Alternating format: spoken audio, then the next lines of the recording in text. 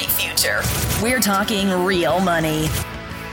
Well, let's see. I think we're back to some semblance of normalcy, although this is being created during the week between Thanksgiving and Christmas of 2023, which, being a holiday period, makes normalcy still a little bit difficult. Hi, I'm Scrooge McDonald. No, I'm sorry, I'm Don McDonald. I get a little Scroogeous this time of year because it really does feel like between Thanksgiving and Christmas, that's just one big long holiday. I just feel like stuff doesn't get done, that the world kind of takes a month off.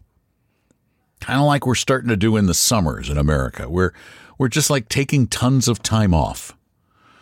But I'm not. I'm here and I'm going to answer your questions because that's what I love to do. It's the thing I like best about my job is answering the questions that you send in to us at talkingrealmoney.com on the contact form. I take the ones that you've recorded using your phone mic or your computer mic or a good mic like some of you have done, even an inexpensive, decent mic. Like somebody did a recent call on a Blue Snowball, which sounded much better than the run-of-the-mill mic. So, send your questions in at talkingrealmoney.com, and then every Friday I'm going to answer a few of them like I'm going to do right now. Good afternoon, Don and Tom. I've been listening to your podcast for quite a while, and through that, I found out about the work of Paul Merriman. I'm currently trying to set up a legacy for our grandchildren, as Paul mentions in his podcast and on his site. I've actually got a couple of taxable brokerage accounts that we've set up, and I'm just about to fund them when last week I heard on Talking Real Money podcast that a 529 account can be converted into a Roth IRA for the same named beneficiaries. So this was quite a new concept or a different take on that same strategy, and it seems like a no-brainer. Why wouldn't anybody or everybody do this for the express purposes of funding a retirement account for their kids or grandkids? Our grandkids already have a 529 that's funded by us, the grandparents, and funded by their parents.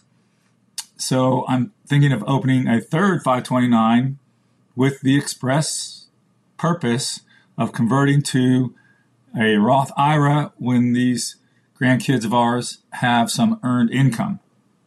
So tell me what you think about that plan. Are there any problems or illegalities to having a plan to expressly use 529 money as a funding source for a Roth IRA? Thank you so much. Keep up the great work. Bye-bye. Well, as you so aptly stated, it seems like a no-brainer. And as far as I'm concerned, it's a no-brainer. It is a wonderful way to leave a powerful legacy without actually spending a lot of money, because if you do it for kids young enough and you let that money grow while they're young, it doesn't take a lot to get to that $35,000 limit, which is the maximum amount you can put into a Roth IRA. You have to put it in over a period of time while they have earned income because you can't exceed the limits. But think about this for a minute. If you've got a kid who at 18 years old is earning some income, then they're eligible. And if they put that $35,000 in, we don't know what the limits will be, but if they have that $35,000 in just even from age 20, let's say it's at age 20, they got the whole $35,000 in there and it earns, let's use 7% a year because that's below what the historic return of the stock market has been, and I think kids can afford to be aggressive. So let's say 7% per year, and that's all that ever gets put in to that Roth IRA. If they do that until they're age 70, it should grow to more than $1 million. More than $1 million. Now, that's a legacy. Now, if you do some of the things Paul talked about, Paul's talking about investments that have historically exceeded 10% per year, but now please don't get it in your head that That's a reasonable expectation going forward because we don't know what a reasonable expectation is going forward. But at 10%, hypothetically, we're talking 50 years, a mere $5 million. So, yeah, is it a good idea? Absolutely, sir. Absolutely. I would suggest you do it. It gives them more money for school if that's needed. But if they don't use it all for school, in some cases, maybe it's better they don't go to school with this money because it's going to do potentially so much for them in their retirement. Well, I like it. I love the idea. And you can send your questions in at talkingrealmoney.com. I really, truly appreciate you doing it. And let's take this one. Hi, Don and Tom. I just received an offer from Vanguard for a Cash Plus account. I was just about to move my money into a bread bank, and then I just got this email, and it looks like it's they're treating it like an online bank where you don't get checks or anything, but they're starting it off with APY of 4.7%, and I'm thinking it might be a good place for safe money, and I could get the brokered CDs also there.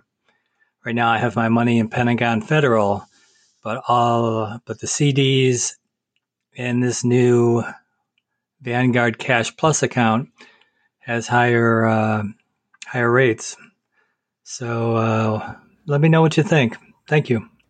Well, 4.7% is a very good rate. It really is. I mean, looking at bankrate.com, the high yield savings rates have slipped a bit of late. The best I could find is 5.1 at some place called BMO Alto. I've never heard of them. I take that back. Everbank had a 5.15, but you're so close. You're so close. You're above Capital One's rates. You're above Amex, which is usually high on their rate. And you're already dealing with them. I don't see any reason in the world why you shouldn't use it. It is a very, very, very safe account and a good way to keep cash. It's a great way to keep cash. Don't think of it as an investment vehicle because it's not. It's a place to keep your emergency money or money that's going to be used for some other purpose in the not too distant future. So all for it. I think it's fine. Thanks so much for calling and listening. And now we have an apparent addendum to the to this call, to this question from just now, before here. Oh, and I also forgot to mention that Bread Bank has some scathing reviews on Reddit and at various online sites. I was wondering what Don's experience with them has been so far. Well, all I can tell you is I'm getting better than 5% yield on my savings, and the interest is being posted to my account regularly. And I think the complaint may be related to their customer service because they're a bare bones bank. This is the former Comenity Bank. They're a big consumer lender. And they're not, they don't have a branch. This is why they can pay so much. And you have to text or email customer service, and it can take a little while for them to respond. But you see, I'm not there expecting great customer service. That's why I'm at Bank of America, where they don't pay anything. So I get great service at Bank of America. I do. I got a lot of services. They have great bill pay stuff. I always get treated well, but they pay 0.01 to 0.04% on savings. I'm getting 5.0 or 5.1, I think now. Somewhere around there, 5.15 on my savings. My expectations for customer service are commensurately low. I just want that extra money. I don't care. As long as it's FDIC insured, I'm good. So I see some good reviews. I see some terrible ones. NerdWallet has good reviews. I don't know, but I don't really care. It really doesn't matter to me because they're not my primary bank. They're just a parking place for some dough, so it makes more dough. Okay? Now up next, a comment rather than a question. Hey guys, thanks again for answering my questions. This time I have a comment. You really hate Robinhood, and I understand why you do. They have made it really easy for people to day trade, meme trade, and make all kinds of bad decisions. However, I was an early adopter of Robinhood. Before I was on Robin, I had to spend $7 a trade to buy ETFs on another online brokerage. It was pretty expensive. I was just getting started and I was trying to put away a bit of money each month, and $7 was a pretty big cut.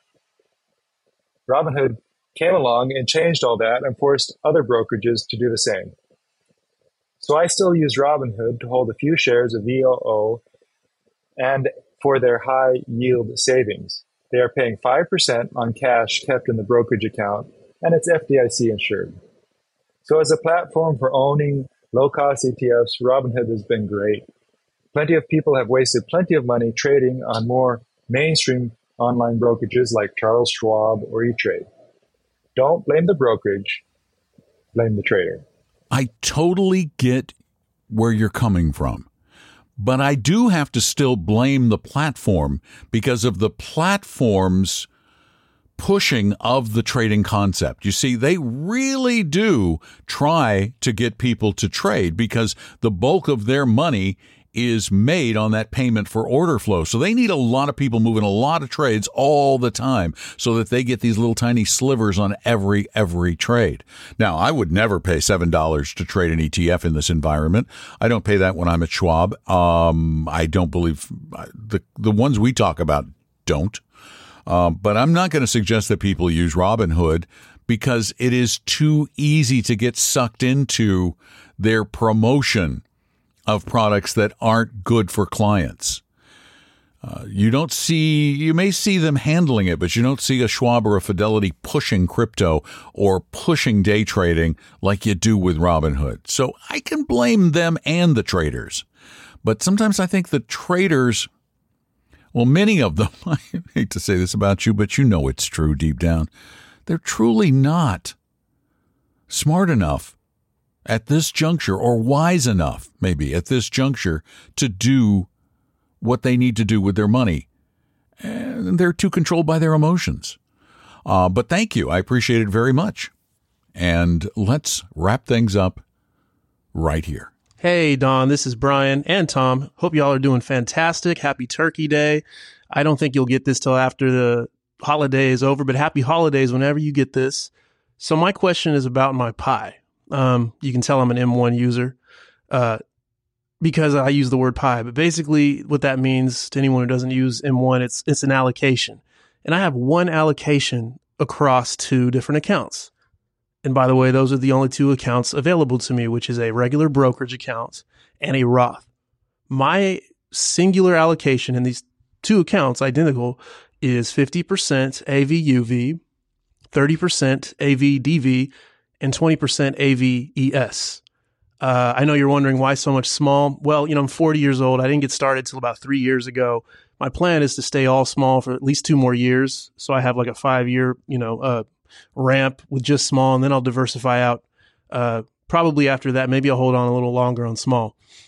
So is it okay to stay small, basically the entire glide path, so to speak, in my brokerage? Why? Why do I want to do this? Well, when I start to go into more large and blend and bonds, I want to do that in my Roth because of the selling process. It's just smoother to sell within a Roth. And I want to keep small in the brokerage. And when it comes time to make distributions, I don't know, say I want to start making distributions in 25 years. I imagine my small portion will be huge because it'll be in the brokerage and I wouldn't have touched it. I imagine at that point, I can just start making distributions from that since it'll be overweight, and that will rebalance my portfolio to what is more appropriate for an older guy.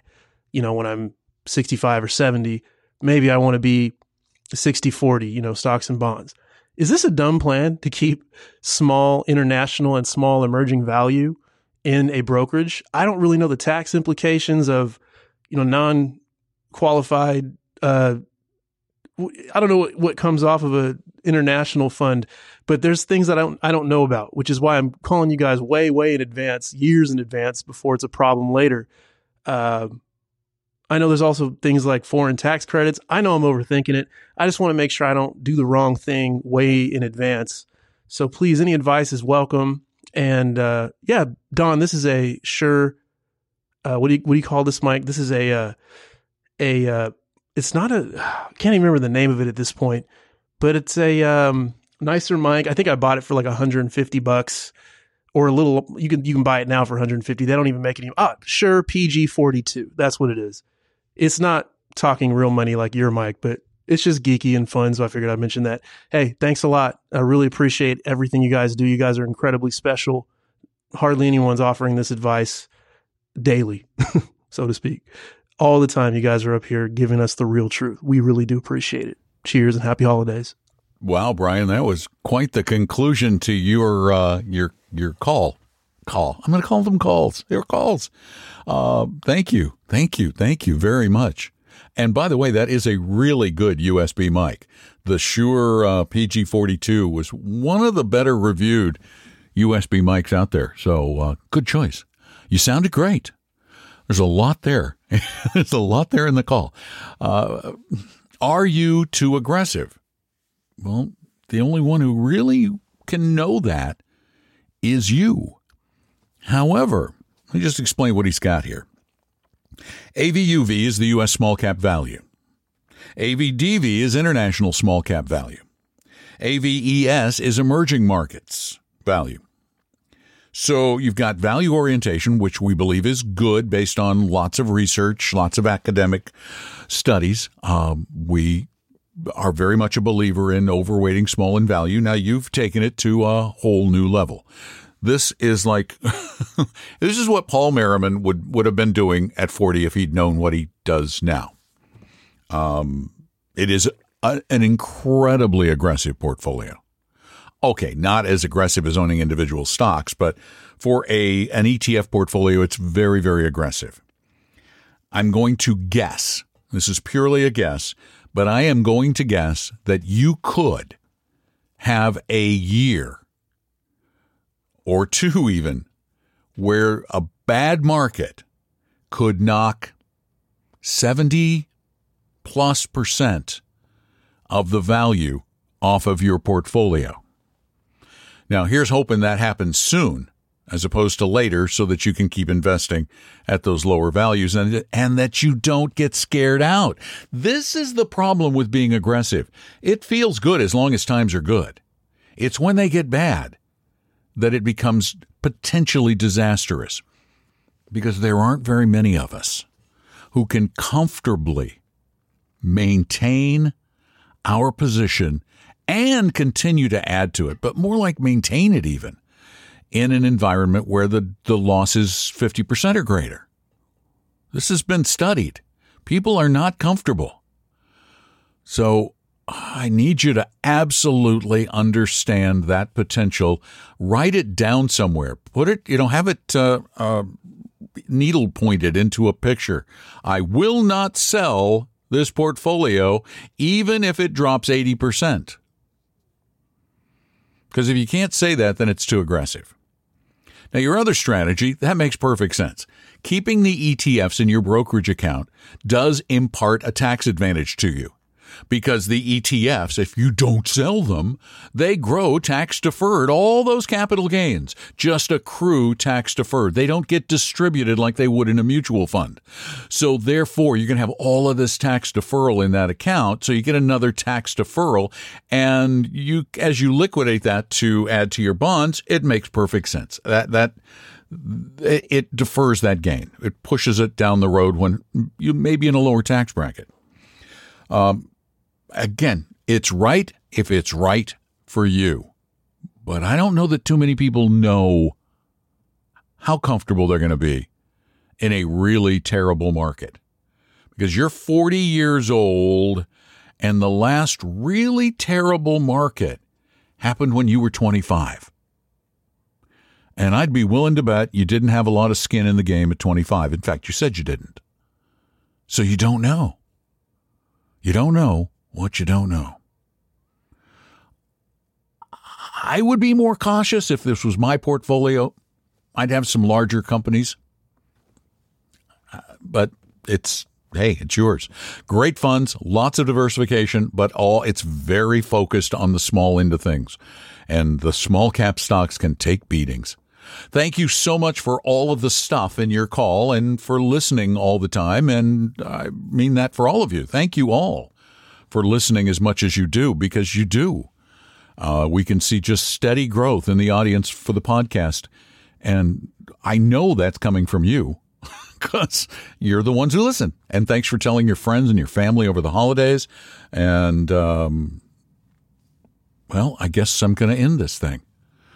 See, I hate ending it. I just want to keep going. If you have questions, just go to talkingrealmoney.com and click on the contact form, send them in. If you'd like to meet with one of our advisors at Apello Wealth, another weird thing we do is we let you use our people, who are all fiduciaries, for free for a little while. Now, if you want to use them full time, well, you need to hire them, us. But if you want a little help, you just go to talkingrealmoney.com and click on Meet an Advisor and set up a meeting. Or call 800-386-3004. Oh, and I forgot to mention, because it's Friday when I'm doing this, that means that if you're listening on Friday, then tomorrow, Saturday, Tom and I do a live Q&A radio show in Seattle that you can participate in no matter where you are on the planet. All you have to do, starting at 3 p.m. Eastern Time until 5 p.m. Eastern, call 855-935-TALK, 855-935-8255. Call between 3 and 5 Eastern, noon and 2 Pacific Time. With your live questions, we can actually have a conversation. Thank you all again for being here. Please spread the word. Take great care of yourselves. I wish you the most wonderful holiday season you can possibly have, and I hope it doesn't make you too crazy, because we want to spend more time with you hanging out, talking real money. The opinions and views expressed in this podcast were current on the date recorded. Opinions, estimates, forecasts, and statements of financial market trends that are based on current market conditions constitute our judgment and are subject to change without notice, including any forward-looking estimates or statements which are based on certain expectations and assumptions. Although information and opinions given have been obtained from or based on sources believed to be reliable, no warranty or representation is made as to their correctness, completeness, or accuracy. Information presented on the podcast is not personalized investment advice from Apello Wealth. The views and strategies described may not be suitable for everyone. This podcast does not identify all the risks, direct or indirect, or other considerations which might be material to you when entering any financial transaction.